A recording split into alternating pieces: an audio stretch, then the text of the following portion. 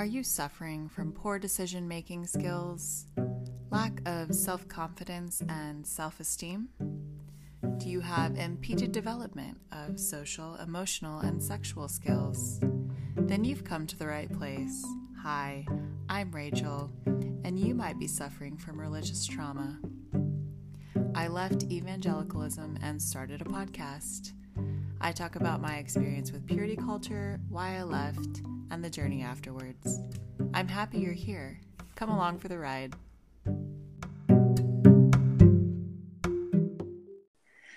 Cheers to leaving. How doing? How's your days been? Pretty good. Very productive. Yeah. Fine. Had a snow day. Yeah. Cool. I have daffodils in my yard. Is that a new development? And then it dropped to 30 degrees. Yeah. So they bloomed, and then now they're all on the ground. It's so sad. Yeah. Yeah, it was almost spring for a minute, and then winter was like, it's the and another spring. thing. The false spring. Yeah. I got a little break from that seasonal depression a couple of days, and now we're back, but that's okay. We're back, baby. Back. Time to be sad again. Yep. Well, it's nice to kind of finally meet you. I know we've messaged a lot and almost brunch, but yeah. We'll have to make that happen eventually. I've kind of slacked on initiating stuff like that, but it is super important to me. So we'll get there. Yeah, especially because we're all in the same area. So yeah. Well, we kind of just wanted to get started with asking about what brought you to create Exvangelis. Am I saying that right? Yes, exactly. What inspired you to do that? And can you tell us a little bit more about that project? And just for our listeners. For sure. I've been interviewing people of all kinds kind of off and on for years without really much of a focus. And so I was just kind of I realized that I loved telling stories, and I loved telling other people's stories and finding the beauty and the complexity and the ugly and just the everything that the real life stories that can sometimes be stranger than fiction, if you will. I've always been kind of passionate about that. And then when I started, I was still a Christian, but I was kind of slipping away from that world and just kind of trying to deal with all my own questions. And it just kind of took shape over time that not enough people are telling the stories of the kids like me that grew up in the church and still have a lot of unprocessed trauma, or not even just trauma, but weird kind of lack of closure around certain things. And so it just became a passion of mine to create a platform for those conversations specifically. It's probably similar to I'm curious to hear what prompted y'all to start this, because it's probably not too dissimilar, but I love, I feel a connection to the people that were raised in religion and now either are agnostic, or maybe their beliefs have just evolved over time. And I want to create communities of people that can bond over those experiences, or just have people create content that people can watch and feel like they're not alone. They're not the only people who are still kind of am I cursing on this podcast or no? Yeah. Yes. Some people that are still kind of fucked up about it, just trying to process it and figure it out. So yeah, for sure. I feel like it's interesting because when I first started my deconstruction journey, I felt very alone. Yeah. But it's crazy how much we have similar stories. There's so many people out there. I feel like it's kind of a big movement right now, but I don't think we didn't start on this journey intentionally because it was the the thing to do. It was like, right. we all just got to a certain age and started realizing this shit didn't make sense. Right. And so I love that because it creates solidarity between, you know, all of us, where we are like, okay, we're in this together. We're not crazy. We're not going to hell. Things like that. And it's always kind of nice too, a little bit, to hear someone's story that might be a little bit more fucked up than yours, or a little bit less fucked up. And then you're like, okay, all right, this could be worse, but it could be better. And so, yeah, I felt like originally when I started this podcast was to sort of talk through my deconstruction journey, as well as have a platform to like get angry about it and talk about it. It was sort of my own way of just like processing it, if that makes sense. And now it's just evolving and becoming whatever it is. But that's kind of why I sort of started it. But I think it's so important to hear people's stories. Agreed. Have you seen Jesus Camp by chance? Yes. Yes. Oh yeah. Oh yeah. Jesus, we talked about that. You know, people or new people. That's exactly right. And I still do. And so I forgot that that's a piece of the puzzle, because I watched that film and I knew some of the kids in it. And I was like, I want us to tell our own stories. Like, I don't want it to be like some outsider coming in and gawking at it. I want us to be like, all right, it's our turn. So for me, like, that was part of Exvangelis' inception, was just like, these stories are crazy, but I want to tell them like authentically, like with the people that were involved, and not trying to like sell it to an audience, and not trying to like dramatize it more than it was. Like, I want that authenticity. So I think that's another piece of the puzzle of like why I started what I'm doing. Yeah, for sure. It definitely was like an angle of, look at how crazy these people are, kind of thing, versus like, and you wonder when you're watching these kids, you're like, what, like, are these kids okay? You know, right. Now, because of all like the crazy shit that goes on. And so I totally understand wanting to make it more authentic, instead of being like, Jesus freaks are crazy. Right. I think Jesus Camp was also just like only one example of how crazy Christianity can get.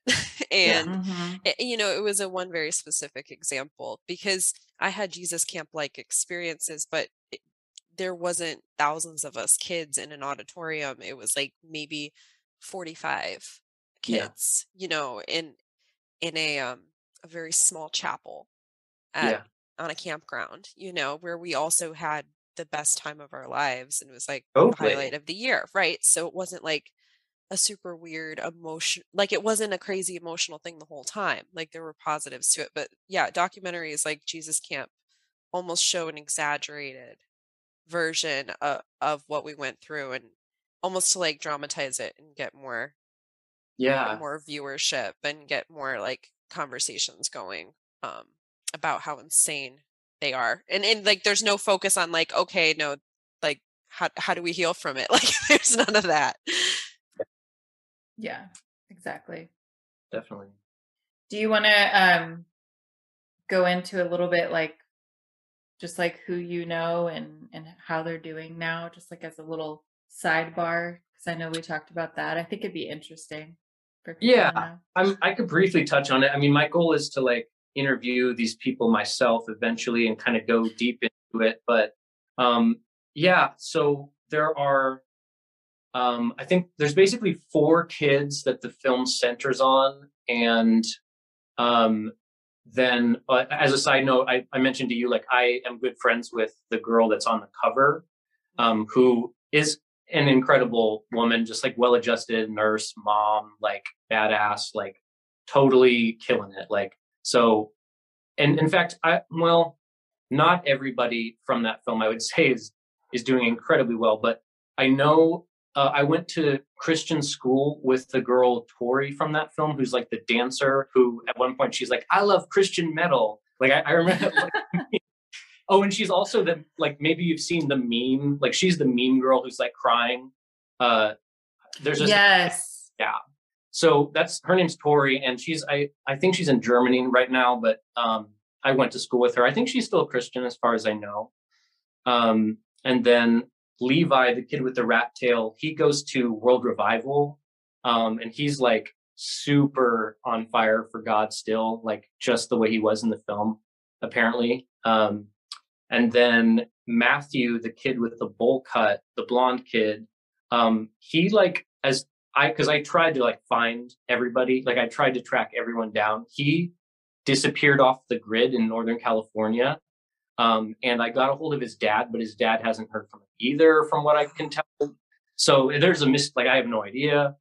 So really, like, I do kind of want to follow up with all the major people from the film, but there are challenges involved in just like even tracking down some of the people. But yeah, for sure. Yeah. Now, you knew all these people from like different places because you kind of all grew up in the same area, but were you ever yourself involved in that, I guess, organization that was hosting the camps? I never went to the camps. I went to the church, Christ Triumphant Church, for just a couple weeks to check it out. And it was like hella weird. So we left. Like even my family was like, nah, I don't know. But no, so I never was like at Jesus Camp or any of that. I just can like freeze frame it and be like, I know him, I know her. Yeah. So. Wow.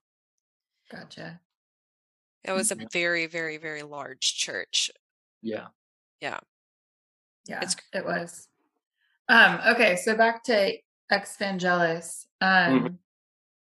What is your ultimate goal with that? Like, are you just kind of planning on documenting these people's stories and that's what you want to do? Or do you want to turn it into like something else? Like, I don't know, some sort of, I don't want to say film or anything like that, but do you have a project that you want to do with these people's stories or? I mean, great question. Yes, definitely. I want to continue to interview people like one-on-one and have like a web series that I put out, like hopefully weekly episodes. Like right now I've been kind of doing every other week. It's just been kind of a lot. But when I have more traction and someone to help me edit videos and stuff, like I want to do weekly episodes.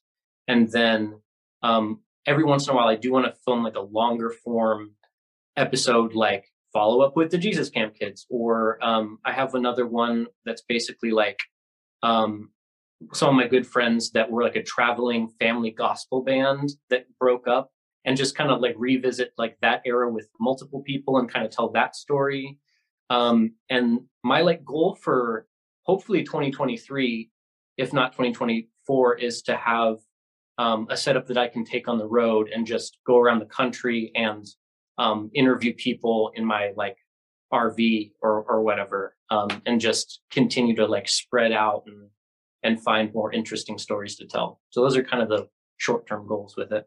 I love that. And you know, what's so funny is my newest fixation has been camper life. And I've been like researching campers like crazy and have been like, I'm going to buy a camper and renovate it and then go live and just travel the world, you know. You should totally do it. I think you should do that. That's amazing.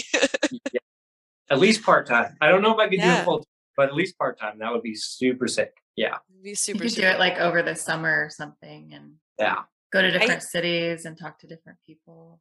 I hear it's quite a sustainable way of living too.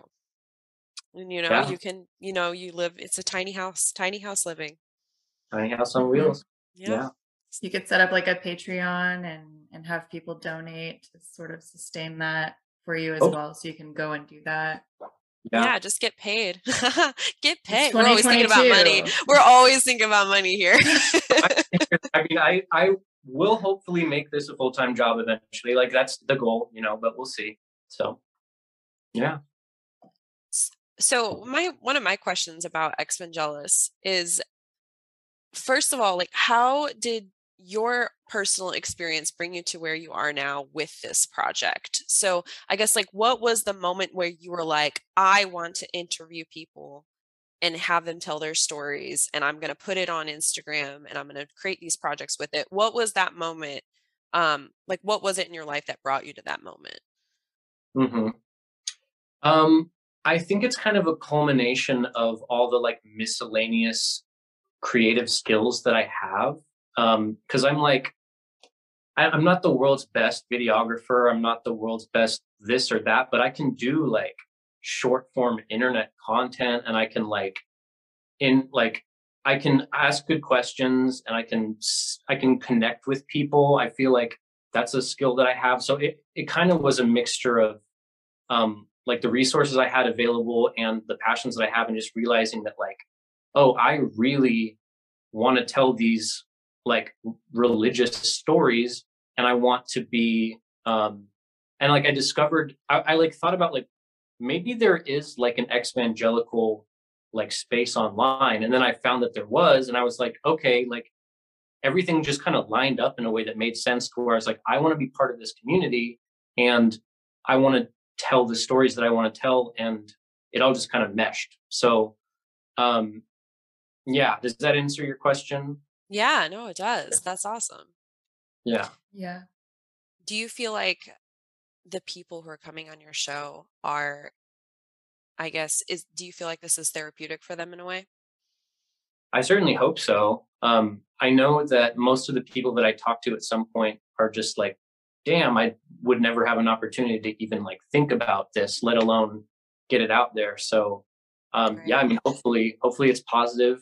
Um, I feel and like a lot of folks are really scared to share their story. At least I find that when I've asked people if they want to be on the podcast and share, be a part of the conversation, I'm hit with a lot of, ooh, I don't know if I could do that yet, yeah, because they're still so tied to it in different ways, whether it's through their family or if, they're kind of, like almost secretly not a part of Christianity anymore, but nobody really knows that. There's a lot of yeah, those, they're almost still in the closet, they haven't come out yet as far as yeah, leaving the church. And I just find that some people are still this is where it's like, okay, this is really harmful if sharing your story is that terrifying. yeah, If people are that, worried about their story being public. yeah. Yeah, it We're speaks to the trauma. worried, and then like also probably not sure if anyone like even wants to hear it, like who cares, like whatever, I just need to move on and like become a normal part of society.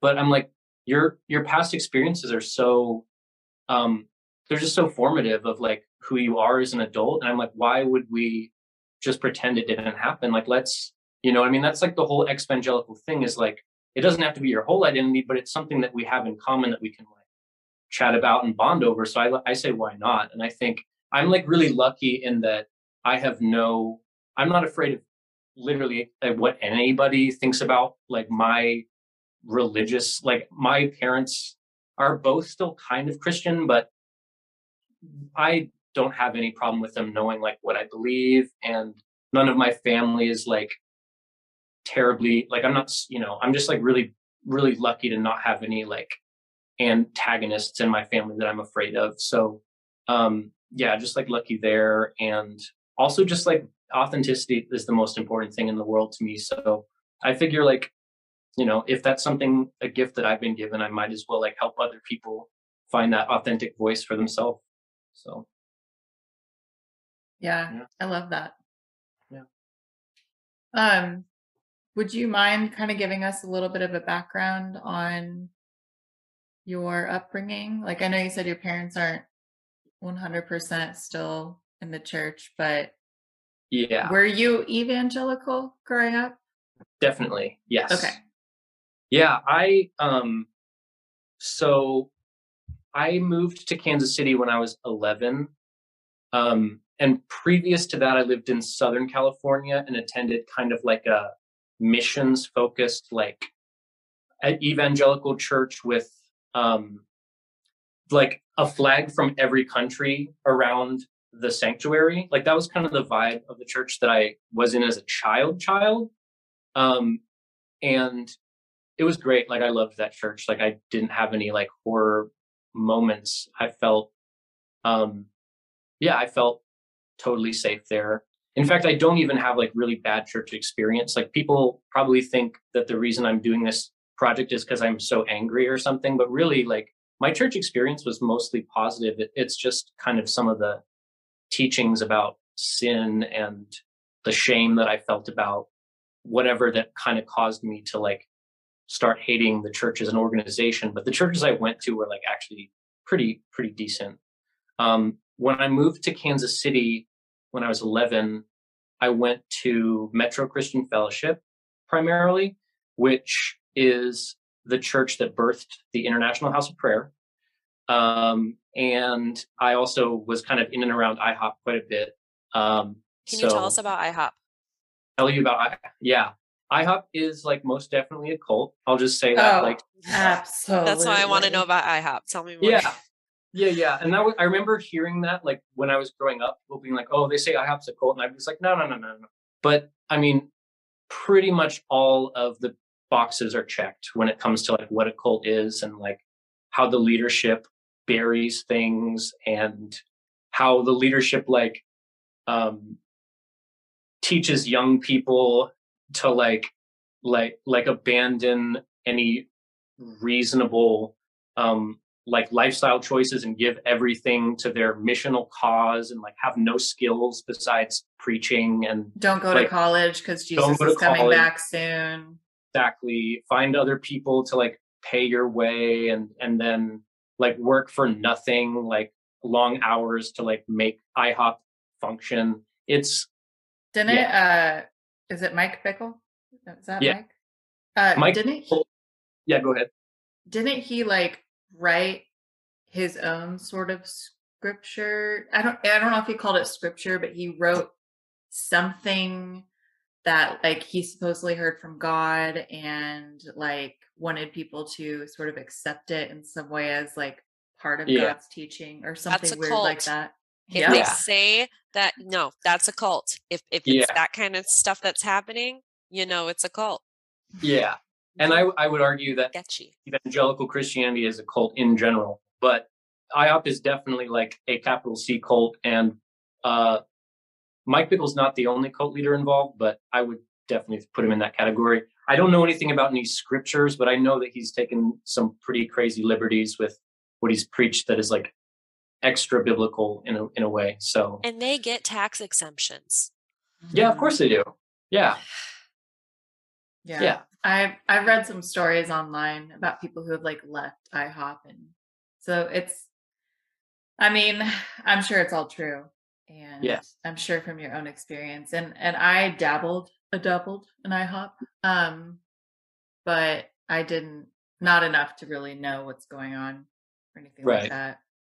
IHOP was not my primary church experience. It was Metro, which like Mike Bickle started Metro and then like abandoned them to start the IHOP. So well, continue with your story. You went to IHOP and then so I went to IHOP. Like, you know, I'd be around the prayer room. I'd go to one thing. I'd go to some of the conferences, but mostly the church Metro. Right, one thing. This church Metro, which I like went to youth group there and really loved it. Like loved my youth leaders, lots of friends. I still have plenty of friends that I like. My wife I met in 5th grade at Metro in Sunday school. So really like glad. That's adorable and wholesome. You know, so cute. And we still have some really close friends from that era. So that's really nice. And Metro moved just down the street from us into a new building, which is interesting. But anyway, so I went there until I was 19, and then I moved to Northern California where Bethel is, and did like a religious internship out there. And my faith utterly crumbled out in Northern California. And I've been a free person ever since. Can you talk about that a little bit more? Yeah, I went out to Northern California to get away from my family situation, which felt like dark to me. My mental health was deteriorating, and honestly, I was kind of borderline suicidal at that point, and I just needed to like a change of scenery and to like find my own way. You know what I mean? So I took the advice of my youth pastor at the time at Metro and followed him out to Northern California. and joined a religious program out there at his urging, and it just ended up like none of it at that point, like none of it made sense to me, and I was like, what am I doing here? Like, I don't believe this. And I told my pastor that, and he kind of just stopped like checking in on me. Like, he just kind of like left me there to figure it out on my own. And so that hurt. And he stranded you? He convinced you to go out there and then stranded you? Basically, he convinced me to come out there, and then at some point I was like, look, these pat answers don't like work for me, and I don't think I believe what you're saying. And then after that, like, he was never available to see me. He didn't invite me to like any events, and he just kind of was like, all right, I've like lost this sheep from my flock. And like, he just, yeah. So he gave up, essentially. He gave up on, he was like, I'm not going to get him back. I'm done. Which is interesting, because doesn't Jesus say that if a sheep strays from the flock, you go out and find them and bring them back, right? Yeah. Isn't that in the Bible? That's interesting. It's true. And it's interesting to think, like, if he hadn't, he rejected you. Yeah, he abandoned me. Like, that's real talk. Yeah. And so that's still kind of unresolved. But anyway, yeah, I just kind of, one by one, all the different ideas, all the constructions started to deconstruct. And I married my wife out there in Northern California, and we kind of both deconstructed at the same time. And we've just been kind of drifting ever since. So not in a negative way, just like excited about figuring out like what we do believe and exploring things. So I think that's beautiful, of figuring out what we don't, what we do believe, and deconstructing together. I think that's super cool. And I'm really sorry about, what happened. That's horrible. I know what it's like to feel abandoned by, people who you consider to be your mentors and spiritual teachers. And that's something that I feel like we don't talk about enough as well, is when someone that you have a lot of respect for, and you hang on to their every word, and the way they interpret the gospel is the way you interpret the gospel, and this is like the truth we're living in when you're in this, when they show up as a human. Yeah. And they do human shit. Yeah. And you're devastated. Yeah. And it's like this ungodding that happens, where you like take out the God complex that you held them on. You take them off that pedestal, and you see that, wow, you did a very human thing. Yes. Yeah. That's huge. It was hurtful, and I'm not the only kid that had that experience too. So it's a thing of like, there's an element of power and control to some pastors' like worlds, and the reason that they do what they do, and it's unfortunate. Yeah. So why'd you guys move back to Kansas City? Is it because your family's here? Family's here, and just started to really hate it out there. Yeah, we're just like, we're done with this. Like, because like, you think of California and you think it's awesome, but like Northern California is not my favorite place. So, well, you had originally moved out there for like church stuff, so I assume like most of your community was that group of people. And if you're deconstructing, I imagine that would be lonely. It would be, yeah, and it was. Deconstructing can be so lonely. Yeah. But it can also be really fun, because you get to meet lots of other people deconstructing, and you get to have really fucked up conversations. That's what I love to do. So I wanted to ask if you're willing to share this, and if you don't want to, that's totally fine, and we can move forward. But if you are willing to share, I would love to know kind of where you're at in your spiritual journey, and like kind of where your beliefs lie, and like how you're coping with the concepts of death and afterlife, and the hard questions that Christianity loves to think they have the answer to. Yeah. Sorry, I'm going deep tonight. I don't know. This is weed I smoked or something. I want to know. I'm glad you're going there.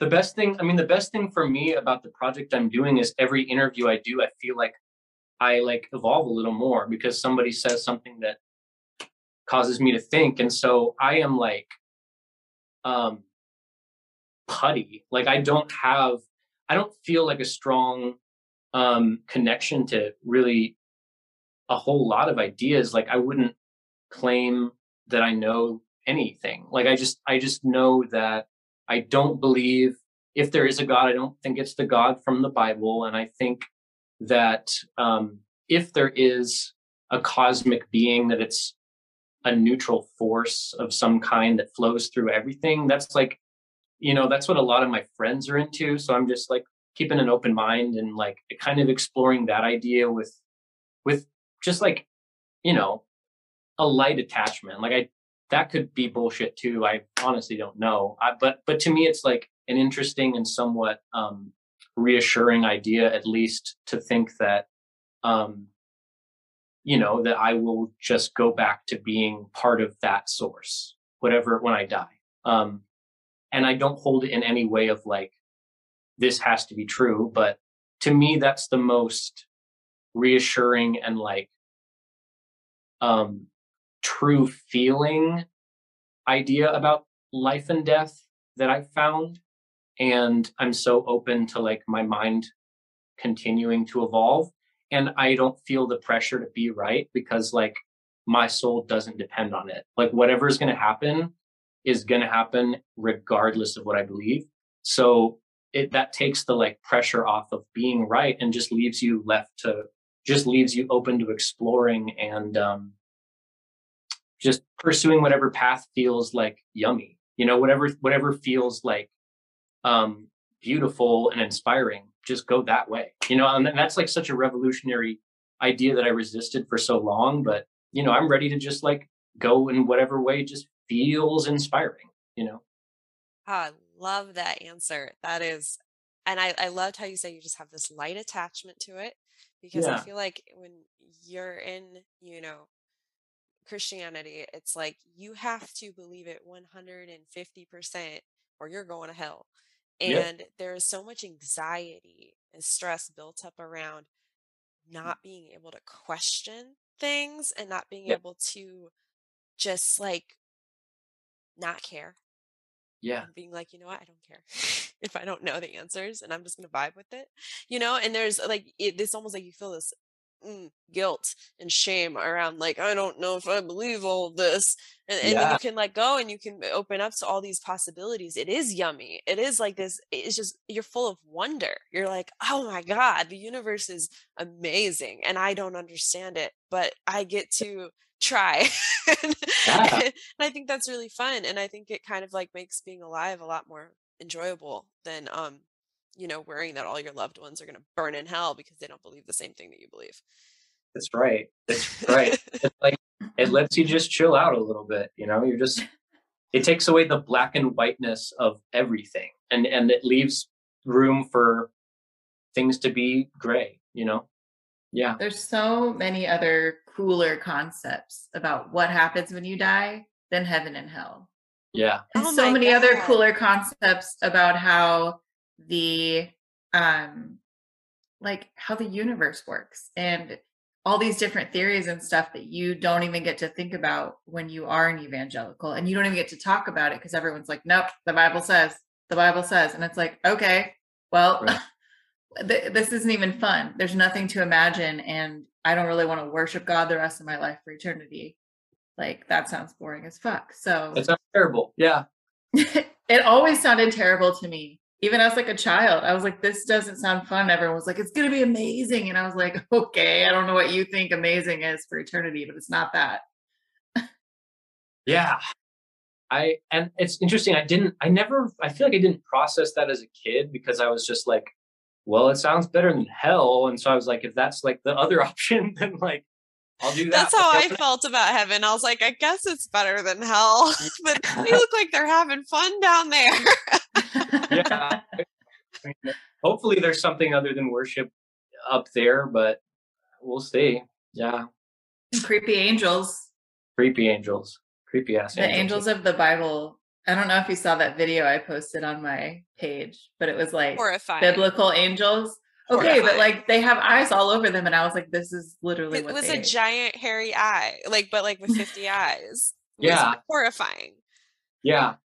I'm wondering if that's like what people are like. Are people saying that that's what came to Mary? Like, is that you know, like, what? Because I don't know if I could handle. What was the angel's name? Gabriel. Who came to Mary? Gabriel. But I feel like angels, aren't they like shapeshifters, and they can kind of just like take the form of like something that would be more acceptable to a human eye, like where a human wouldn't freak out. Well, I just created that. For her sake, I have an expansive mind, so I can think of like, other possibilities. Like, no, it happened. I don't know. I don't remember reading or hearing anything about that. That's a fucking horror movie right there. Like, that's like legit. Like, someone was on drugs. That's what that was. Sure. Yeah. You know what? I do think about sometimes, like, how many drugs were the disciples on or just all the different people in the Bible that saw crazy shit. I'm like, what drug were you on? I want to do that drug. I would like to smack a rock and see water come out. What was Moses on when he saw water turns into wine? When the burning bush started talking to him, what was like? I just imagine this bro. bush. How high are you? How high are you, bro? Was it a bush? It was just ganja burning. It could be. I mean, it was getting contact high. It could be. I wouldn't be surprised. When you have an open mind, the possibilities are endless, and it all just becomes so entertaining, and you realize how ridiculous all of it is. But also how beautiful it is in the ridiculousness, because it's mythology in a way. You know? Yeah. I don't know how you can read the book of Genesis and not understand that you're reading like a metaphor. You know? Yeah. It's so weird to me. I did that because I like to stir the pot. So on Facebook, I posted this question. Because I have a lot of Christians still who I'm friends with on Facebook.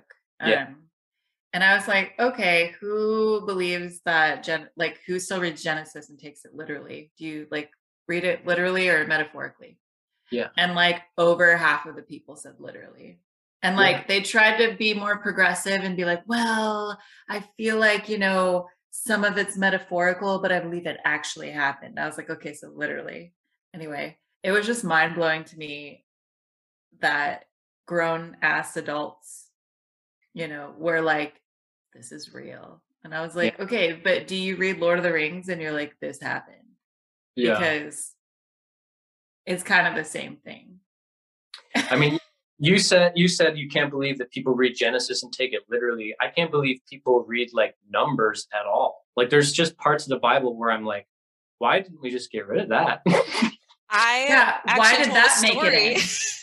I told a story about being at Christian camp and having to read through Leviticus, which is all names. And we literally just sat there and read through like 5 chapters of names. And that was the whole, and I was like, what are you going to build off of? Like, how are you going to teach on this? Like, what are you going to... Leviticus is all names. And then like one chapter where like a woman is chopped into like 30 bits after. I don't even need to go into it. It's real dark. We were young children. We did not need to be reading through the book of Leviticus. Wasn't she like distributed too? Distributed to all over the land. Yeah. Seems unnecessary. You know what would make a great YouTube channel is finding all of the fucked up stories of the Bible and then just like really aggressively cooking and telling the story. Yeah. And then being like, it's from the Bible, guys. It happened. It's real. Do you want to know what project I'm actually working on a project that I don't know like when I'm going to go into like really talking about it, but I am kind of like rewriting the Bible. So it's a fun project. It's going to be like The Message. The Message of Ivy. It's basically going to be like Bible 2.0 minus the like fucked up and boring shit. Like I just think that could be a thing that would be useful to somebody. Like, cut out the homophobic shit, cut out like all the names, leave just like the fun stories. Cut out all the raping. Yeah, no, none of that. And I honestly think like I love how sacrilegious it is, but I actually like how it could be like affirming to certain people as well. Like it could actually be a good thing. You could So also just make like a what Jesus said Bible where it's just the things that yeah, Jesus said. Because it's so funny when people like, I love evangelicals, they just love the Apostle Paul. And the Apostle Paul is Jesus to many evangelicals. true. And Yeah, sometimes they take what Paul says over what Jesus says. And sometimes Paul and Jesus don't always line up. And I could go yeah, on, theologically for days, but it is hilarious to me how like that kind of thing happens, and yeah, if we could just take, the word of Jesus, like the things he actually said that were written down, yeah, we would see that he was a very, very different kind of man than yeah, what modern day Christianity portrays him as and what they say he would be for and against. And yeah. Like everybody fucks with Jesus. Like everybody's got like a Jesus is pretty a cool good, dude, man. like pretty cool. I'm like I said in the last video I released, like Jesus is punk rock, and I appreciate that. Like I respect that. He was a anti-establishment, like for the poor. Like there's nothing to really hate on about him. So you I will know, tell you this, I love Jesus. yeah, I am not a Christian. yeah, I don't necessarily believe he was like the legitimate like son of God with like the Holy Trinity. Like I don't know. I don't fucking know, but he was a cool ass dude and I rock with it. yeah, And there is a show if you also love Jesus and would like to watch something that like is just Jesus was so dope. There's this show. It's called The Chosen. And I think yeah, everyone who grew up in Christianity needs to watch it because it just reignites this just like this is why I stayed. yeah, Because I had this sliver of hope that I would get to experience the God and the Jesus that I'm seeing right here. yeah, And it's an app. So you have to go to the Play Store or Apple um, like Apple apps, like, all that. I don't have an like Apple phone, so I TV or don't know how to do that. yeah, But it's called The Chosen, and you can Chromecast it to your television. And it is such a beautiful show about Jesus's disciples and the yeah, humanness of the disciples and how they were just the scum of the earth grime. And he saw potential in them and was like, follow me. And they were like, fuck it, I don't have anything better to do, and it shows how like they're trying to interpret the things he's saying and they're fucking it all up, and hmm, it's they're judgmental of each other. It's just it really shows you like all of the shit that we complain about and vent about with Christian trauma and all of this just goes back to the fact that it is all about a group of people who are trying to have community. yeah, And this is what happens when you get a group of people who are human and who are sinful, like if you want to use those words, who are just humaning together, and you get them to try to cooperate in a community. yeah, And I don't know, I feel like the problem and the anger that I have towards Christianity comes down to hypocrisy of spouting that, oh, well, we're living these high and mighty lives and there's zero authenticity because yeah, behind closed doors, there's a lot of fucked up shit going on. And it's like if we just lived authentically as humans, we might actually be able to make this thing work, you yeah, know? So it's just I don't know. I think everyone should watch it. It's beautiful. And because like I really struggle some days because I'm like, man, I really love Jesus. I really loved everything about that. And I understand like why my dad is still like doing what he's doing. He's still a missionary, he's stateside now, but he's still in community transformation groups. And like, I'm so proud of the work that my dad does because he's on the ground doing the shit. yeah, He's not just trying to start churches. He's not just passing out tracts. He's not just sharing the gospel. He's like working with kids in intervention loving groups, people. Yeah, loving people, washing the feet, right. of the people who, don't even deserve a seat at, the so-called table. Hmm. And Yeah, Yeah. So I think that's what's hard, because you can let go of all of the belief and all the goofy mythology, but when it comes down to it, the reason that we're all here is because we loved Jesus. Yeah. And there's a reason for that. Yeah. I admire Jesus. I don't know if I would say I love him. Well, you admire like the work that he did and like what he stood for, and like there's almost like this like, I want to be like that. Yeah. Or I want to be around people who want to be like that. Yeah. You try to make it work. I get that. Yeah. I think that's super. I think we have to talk about that, because I think that there's a lot of just a lot of anger, and we like forget that there's also a lot of beauty in the mythology and in the teachings, and even though some of it's kind of like total BS. Yeah. And well, okay, so here's my I hate what Jesus represents when it comes to the gospel and the sacrifice. I love his ministry when he was alive, and I love all the things he said.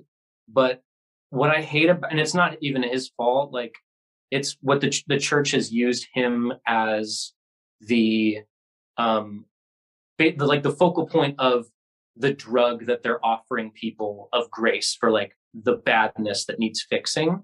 Yeah, and like I that, hear you. That's the issue for me. It's like I grew up in churches. I would hear people say something to the effect of like, the gospel is the part that matters. Like the gospel is the old rugged cross is like the crux of literally the crux of everything. Right. But to me, the gospel is the problem. Like the gospel and the idea that you are broken and you need fixing and we have the solution is the problem. Right. And like, to me, it's hard to separate that from Jesus as a figure. And I think that's what keeps me from saying that I love him. But I love his. I agree with you. And I think that that's where it's hard, because you're like, I loved your ministry. Yes. I was with that shit. I would have been walking with you. But I don't like all of this extra symbolism that happens. That doesn't make sense. That stuff, it gets real weird. Yeah. It gets real weird. But the beginning part's good. We like that. We like that. Yeah. The gospel to me feels like it got turned into like a pyramid scheme. Like yes. The more people you have, the more you're gonna, not like money. Of course, for some people it's money. Looking at you, a lot Joel of people Osteen. Money. Yeah. Yeah, Joel Osteen runs a and you who else am I looking at? What is that big guy who like Justin Bieber was like a part of his church? What's his name? I have no idea. Whatever. You know He's who a I'm mega talking church about. pastor. I don't know. Mega church pastors are masters of the pyramid scheme, but we won't go into that. They're scammers. Okay, the other show that every person that grew up in the church should watch is Righteous Gemstones. Have you guys seen it? Yes, I'm on season 2 right now. Our last guest was like, you have to watch it. And I was like, okay, I'll try it. It's hard to get into because it's so ridiculous. But then all of a sudden you start seeing so much shit that like you've seen before. And then they start using language that you know, and you're just like, that is my I have to watch it. It's my new favorite show, like 100%. I love every minute of it. Yeah. There was a show on Hulu that was about Jesus, but Jesus was in the hood. He was like in a modern day hood, and but he was wearing like robes. I cannot remember the name of this show. I have to see if I can find it. It was super bizarre. Is it like I think there was an Adult Swim show called Black Jesus where he was just literally like, it was Black Jesus. It was so good. Yeah, that's also a good show if you want to. We're talking about Jesus shows, so The Chosen is really excellent. Like anything but Jesus of Nazareth. Just don't watch Jesus of Nazareth. He's blonde and blue-eyed. It doesn't make sense. However, The Chosen's really good because they all got like Arab people to play like the characters, so they're all from their area. Yeah, that region of the world, and then Black Jesus, which is a fun time on Adult Swim, and then Righteous Gemstones on HBO Max. You've heard it here. Go watch these shows. Go watch it here, folks. Yeah. But in reference to what we like about Jesus, I do feel like the gospel has morphed into the pyramid scheme. And I think that's why we're all just like, boo, like it sucks. Like, it's shitty. It's not authentic. Yeah. I don't want anything to do with it. And that's not because there aren't good points. And it's not because that some people aren't really acting it out and like being good human beings and trying to serve people. But because most people are trying to like monopolize on it to some extent. They're trying to see how many people they can win to the Lord. And like, that's like a gold star on their badge. And like, it's just kind of gotten ridiculous. And especially with like Christian nationalism and everything else, it's like, oh, like we need to make this as the whole country needs to know about it now. And that will, that'll make us righteous and good and all this stuff. And I'm like, slow the fuck down and stop like cramming it down people's throats. Like, you are the only religion who's doing this. So like, maybe stop. That's what I hate. The whole like, let's just turn America into the pyramid scheme. And let's, that's what puts such a bad taste in my mouth. And the mega church pastors are at least 50% responsible for it, especially as they try to go into, positions of political power and things like that, where it's almost like, let's indoctrinate the earth now. And that's kind of scary to me, because they're already taking the gospel and turning it into whatever they want. I mean, the Bible is problematic in itself, but they're taking key parts of it and people are believing them because they're threatened with fire and brimstone, So, and they're taking people who are broken and vulnerable, as you do, and giving them a way out. And I also think that's kind of fucked up part about Christianity. They love to find broken people who are at rock bottom and offer them a slice of salvation. A drug. I mean, that's a drug. Yeah. Do you want to feel better? Yeah. Do you want all your bad stuff to go away? Do you want to be saved? It's like, okay. It does feel like a drug, in the beginning. It is. Yeah. 100%. It feels like a drug. You get that weird, crazy high. Yep. You're like super hyper emotional. You're around a bunch of other people who are affirming you feel redeemed. You feel redeemed. You have to go tell everybody. Does. Yeah. Yeah, it is a drug. And then that drug turns ugly very, very fast, because you start to see all the bullshit. And that gets really stressful and old. Yeah. And then we start questioning things, and then we get in trouble for questioning things. And I was going to say, monetizing the fear of sin and hell, like, started with selling indulgences in the Catholic Church, like way back in the day, where they would Catholics. Right, they basically like invented hell to make money, and then like it's not even just megachurch pastors, it's every single pastor, because they're it's inherently a conflict of interest to have like your income dependent on like how much you motivate people to keep coming by your messages, whether they be really like heartwarming or really scary. Like, if you have to like say things that keep people engaged in order to make money, and so like that will without fail like motivate you to sensationalize and make these emotional messages that fuck people up. Yeah. And the sickest part of all is to be teaching the children these messages too, because then you get fucked up adults like us who were taught hell from like 5 years old on, and like our brains developed and it's still like haunting us, and until like for a while, until you're done deconstructing, or maybe forever. So it's forever. We're gonna be on our deathbeds and be like, I don't really like. I'm not. I'm so sure about scared of hell. I don't have hell PTSD. I'm so happy for you. I do not we share are so this happy trauma. for. I do not share this. I think it's because, like, in my background, so we were house church people, and my dad like led it, and he was less a fire and brimstones kind of guy, and he was more like Jesus's ministry kind of guy. So like that's why like I'm so passionate about that shit, and I get all emotional about it, because like I was raised on the good parts for the most part, and then it was like our organization that we were with, like the bigger groups that we went with, and then later on when I was like in high school and going to different camps and getting indoctrinated from all these different places, that's when the fucked up shit happened. But for the most part, like I knew the Jesus that was a person. Yeah. Like that's how he was shown to me by my dad. And so it's like I wasn't really like scared of hell, maybe a little bit as a kid, but like once I like was a teenager and I was like, oh, I'm living this Christian lifestyle, it wasn't because I was afraid of going to hell.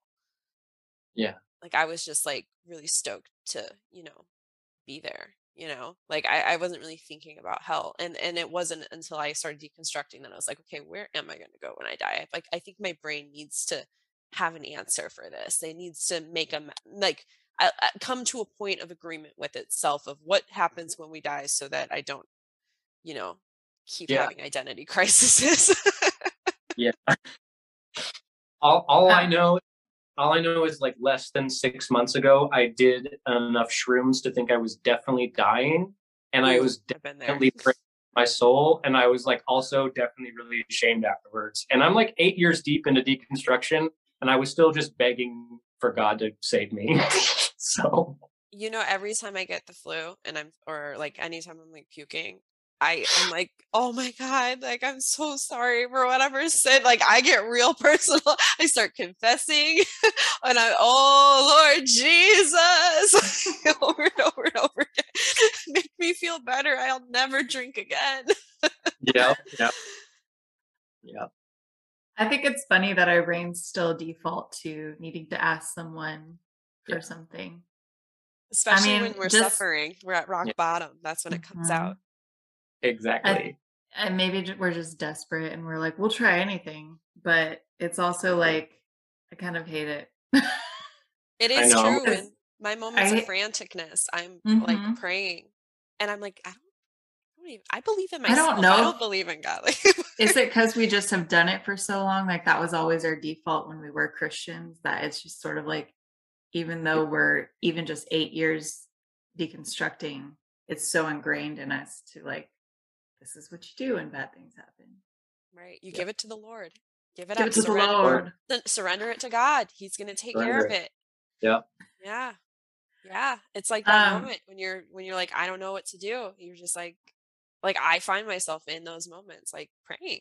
And I'm like, I don't know the last time I prayed, but whenever I'm really like going through it, that's when those prayers start coming out.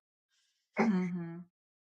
Did you guys ever do like, were your parents or church really big into like spiritual warfare? Big time. Yeah, for sure. I mean, I went to my churches that I grew up around were like exorcisms and speaking in tongues. And I went to a church for like a couple weeks where I got prayed over like in an exorcism, like to get the demons out of me. And like everyone around me was like convulsing and like speaking like and I'm like, I don't know if that was all like a scam or what exactly it was, but did demons come out? Because I think that's how you would know. Well, you don't see them, but like the people just like stop like convulsing and then they breathe and you're like, oh, the demon's gone. Like I saw that a lot growing up. Yeah. I think that the like people a little red demon running out. Sorry. I bet the people there believed what was happening and therefore acted on it. I feel like that's a thing, but I don't. It probably was whoever was leading it was probably like, this is not real. It's a scam. But yeah. Well, that's what I wonder about cult leaders is how much do they believe their own gospel, Because you think about it, like pastors and people who are leading these kinds of exorcisms and things, do they they have to be somewhat believing it themselves if they're going to put on a good enough show. You have to believe your message to an extent. But then also you kind of know that it's kind of bullshit. But I think, I don't know for sure, but I think the majority of cult leaders really believe that they are like touched by God and that they have like I think they really believe in what they're doing. They're probably all narcissists. Yeah. I mean, sociopaths, whatever it is. Yeah. But for sure, I think that they are convinced. Yeah. Mm-hmm. Yeah. I watch a lot of documentaries on cults and it is interesting. Like, if you watch like an interview with a serial killer and an interview with a cult leader, you can kind of see parallels with the sociopathic tendencies, but then also serial killers are like super aware of what they're doing at all times. And I feel like cult leaders are too, but they like believe in what they're doing. But like it's Yeah. almost serial killers also believe in what they're doing. They always have like some sort of weird thing that they're fulfilling within themselves. So if you like kind of look at it, like sociopathic tendencies run very similarly between the two. Yeah. And it's like both of them are convinced that what they're doing is a good thing. Yeah, I think the serial killer thinks that what they're doing is a good thing for them. I think the cult leader thinks that they're doing a good thing for other people as well. Like they're just like, I am bringing healing to this group. Yeah, it's like yeah. So why were you getting an exorcism? Like, why were you in that position? I was in that position because from age like 6 to 8, I had waking nightmares almost every night. Like I would open my eyes and see like demonic things around my room. Mm-hmm. And like that, come to find out, is called hypnagogic hallucinations. But my parents were convinced that it was demons inside me, and so they took me to get fixed. And the weird thing is, it worked. So can we okay, first of all, can you speak on the diagnosis for a second? And just because I'm sciencey, so I want to know that. And then can you speak a little bit on why you think it worked? I'm not an expert. I just know that what I remember of it is like you're in a dream, you're dreaming, and then you wake up too early and your dream state's still going, your eyes are open and you're projecting things on the wall. And sometimes it was like a bunny rabbit or a gorilla and it wasn't scary, but sometimes it was like a carbon copy of my mom standing like stock still at the edge of my bed. And then I screamed, and then my real mom came around the corner. So it was pretty scary stuff. Sounds also a little bit like sleep paralysis. Yeah, and I did experience sleep paralysis as well. But I went to that church and they prayed over me, and then for the most part it stopped. Like maybe they convinced your like that part of your brain that you were healed and therefore your brain. I don't know. Brains are weird, Probably. Yeah, that's how do you explain hypnotism and hypnotism therapy? Like I believe in that. Like I believe that there's value in that, and people do get good results from hypnotism. When we don't understand like where the brain's processing of dreams. Like we don't understand dreams yet. We don't understand what our brain does when we're sleeping. So I think all of that's very possible. But I'm pretty sure that it was psychosomatic, whatever it was, but it also I can't deny the fact that it worked. And like, that is an interesting, and like, I have seen and experienced things that seem supernatural or preternatural that I can't explain. And so it's not easy for me to just be like a full-on atheist or like a non-spiritual believing person, because there are experiences that I can't explain that that I remember. Would you say that you are a very highly sensitive person, like intuitive, sensitive? I struggle with that question, and I've got it. I guess I'm figuring that out still. What I feel about that, or what I believe about that. Maybe, yeah. Yeah, because when you can start tapping into that and like almost controlling it a little bit, having control over it, I think that there's something to note, and this doesn't even we don't have to go deep into this, and it doesn't even go into the realm of spirituality. But the universe that we reside in is not three-dimensional as we perceive it with our eyes. We all know this. Physicists have been talking about this for ages. So there are other dimensions that we cannot physically see that are in our time-space reality, and so sometimes I wonder if our brains, if we are able to access different levels of those dimensions, especially when we're kids, because our brains are so malleable and we're so creative, that we're able to see a little bit more than what an adult would be able to see, because as an adult you kind of start to see the world through built social constructs that you've learned and social conditioning and all of these other things, so that you become a little bit more straight and narrow and black and white with your thinking. But I do wonder sometimes with kids, it the veil is much thinner between other dimensions. That's why kids a lot of times see ghosts or hear voices and or have like night terrors and crazy things like that. Like it's so interesting to think about. It is. I agree. Yeah. And I don't think you have to believe in anything really by just accepting that there are realities in our reality we cannot see. Physicists have proven this. And who's not to say that there are beings in that reality who also might be able to jump over this way? Like they can see us, we can see them. You know what I mean? I'm open to it. Yeah. Super It's interesting. interesting. Yeah. I'm open to it as well. I just find it interesting how evangelicals like think that there's only like two types of beings, you know, like how they're like, no, there's just angels and demons, but we do believe in other beings, but there's no ghosts and there's no, there's nothing else. It's just like they believe in it to an extent, but when it comes to anything else magical or whatever, because like that's why I wasn't allowed to watch Harry Potter, because spells and witches and all this stuff, except I was allowed to watch Lord of the Rings because I had a Christian author. Anyway, so he wasn't even Christian, he was like Catholic. I know, but like he believed in God, whatever. So I find that interesting that they aren't so close-minded, that they do believe in, non-earthly beings to an extent that makes a little bit of sense, but then they're not open to all of it. And they're not open for, any sort of other interpretation of what they might be seeing. It's always just like, it was the Holy Spirit. It was an angel. It was a demon. That's it. Well, I like the idea that your brain is always just trying to make sense of things. So you just come up with random ass explanations. Yeah. There is a story also in the Bible of like a witch contacting a spirit from beyond, and then one of the kings, I forget if it's like Saul or whatever, like conversing with a ghost essentially. So it's not even like fully against the Bible to like explore ideas like that, but it's just rejected by the church because I think it leaves too much room, because if they like slide on that, they have to slide on other things. And then if the church finds out, oh no. Oh no. Oh no. They'll lose control. We'll lose control and we won't have our money. No. Church people would probably be so fun if they weren't so rigid. We used to have a lady in our church. Her name was Virginia.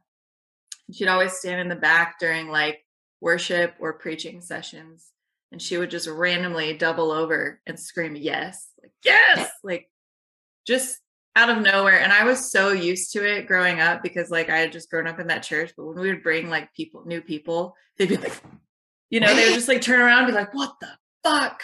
And I'd be like, oh, it's just Virginia. She does that sometimes. It's fine. Like, but classic. It's just like classic Virginia. But it's funny because that was so normal to me. But I'm like, what not possessed her, but what made her want to do that? It was like she was at a football game and she was like one of those crazy fans that was just like, yes. Mm-hmm. I don't know. It was funny. She always seemed like she was like in the spirit, as they say. But the joy of the Lord, probably something like joy of the Lord. Yeah. It was terrifying. Mm-hmm. Especially because she was old. So you were like, is she okay? She good? Yeah, our church was very charismatic. So, and I grew up in it from like 2 years old on. How long were you in that church, Rachel? Like, how old were you when you left? Off and on until, I don't know, probably until I left. Christianity. How old were you? Oh, okay, so you were in your 20s. Dang. Mm-hmm. So you're still around like that same community. Mm-hmm. Wow. What about you, Heidi? How long have you did you find a church home that you stayed in for a while?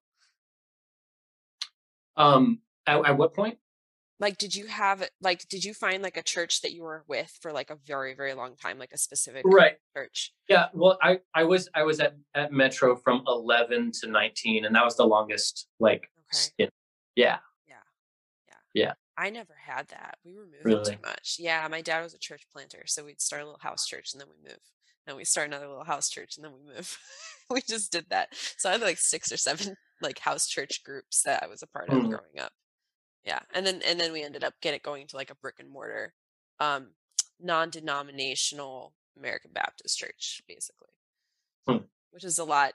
I find the American Baptists are a little bit less insane to the Southern Baptists, which we were Southern Baptists before that. So I was like, okay, well, this is a little bit less crazy.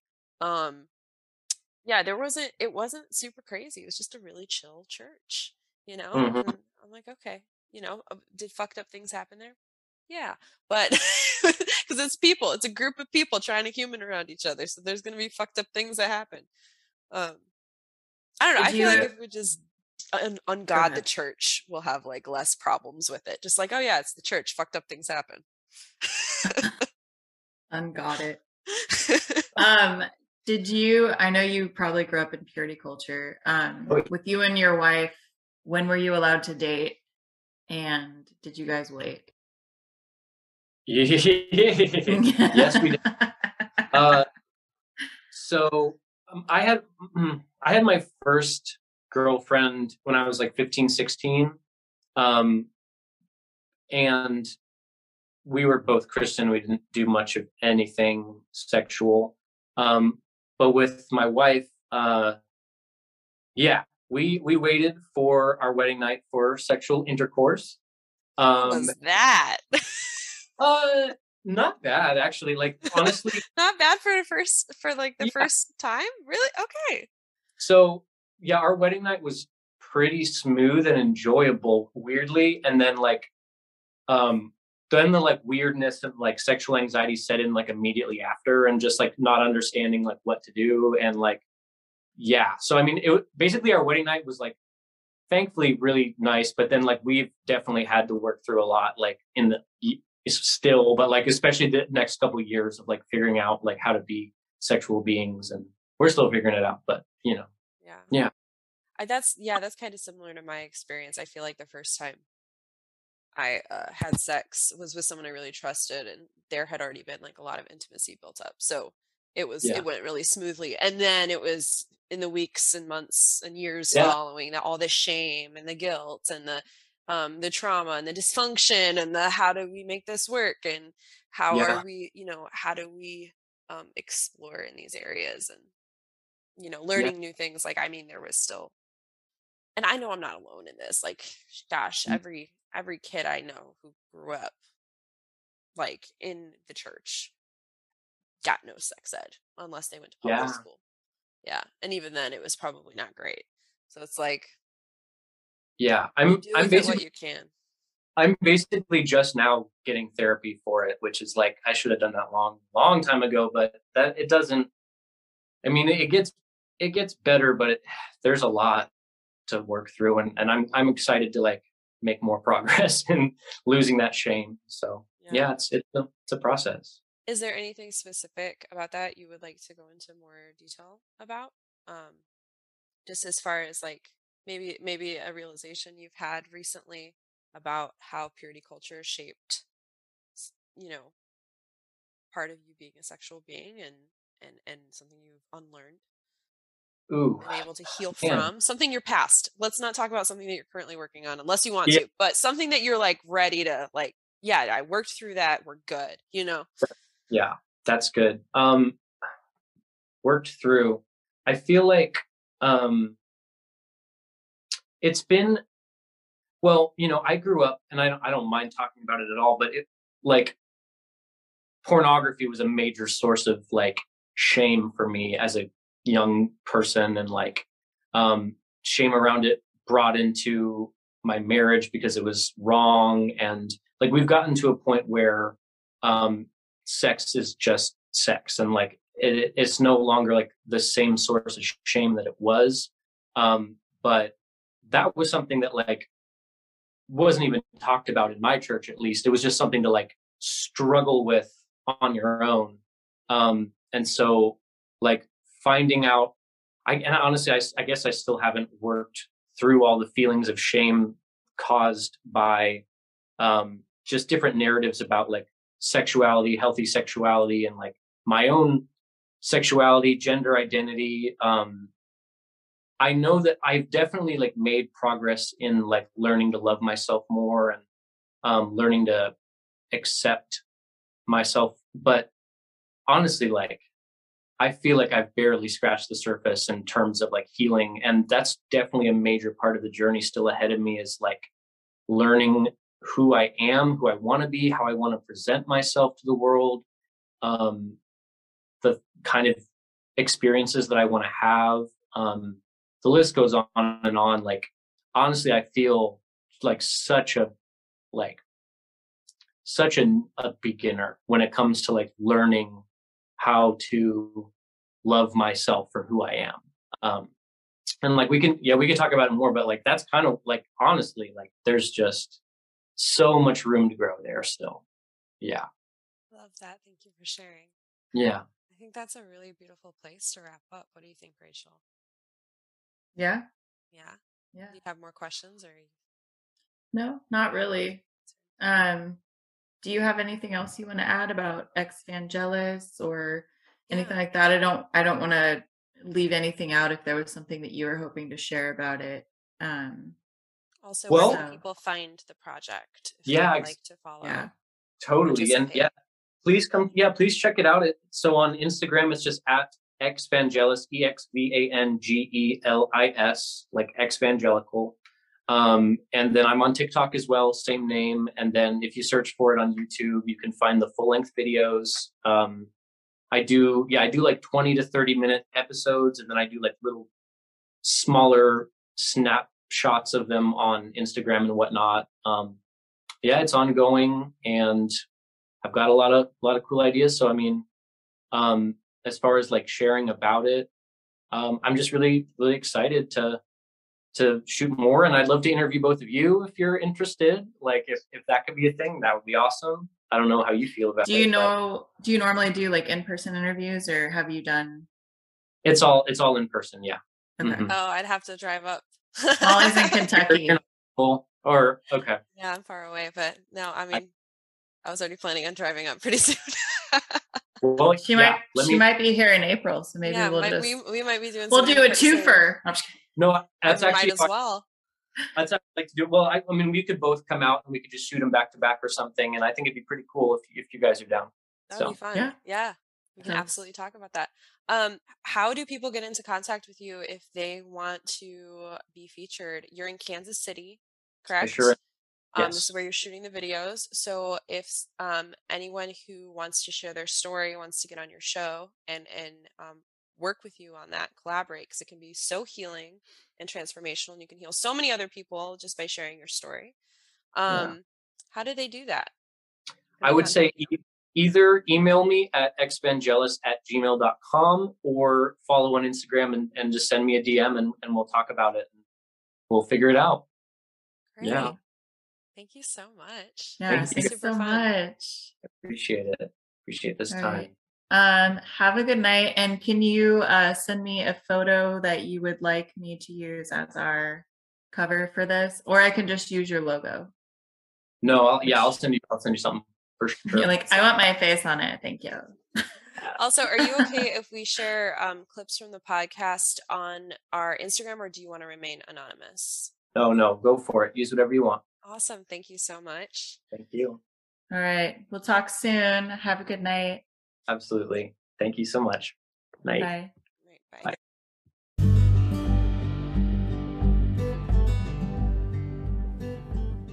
Thanks for listening to Cheers to Leaving. Please find me on Instagram and Twitter at Cheers to Leaving. If you would like to send me a DM and give me any sort of ideas for upcoming episodes, I would love to hear from you. If you are interested in coming on the podcast to share your story, I would also love to hear from you. Thank you so much for listening and supporting this podcast. It truly means so much to me. And I'll see you next time.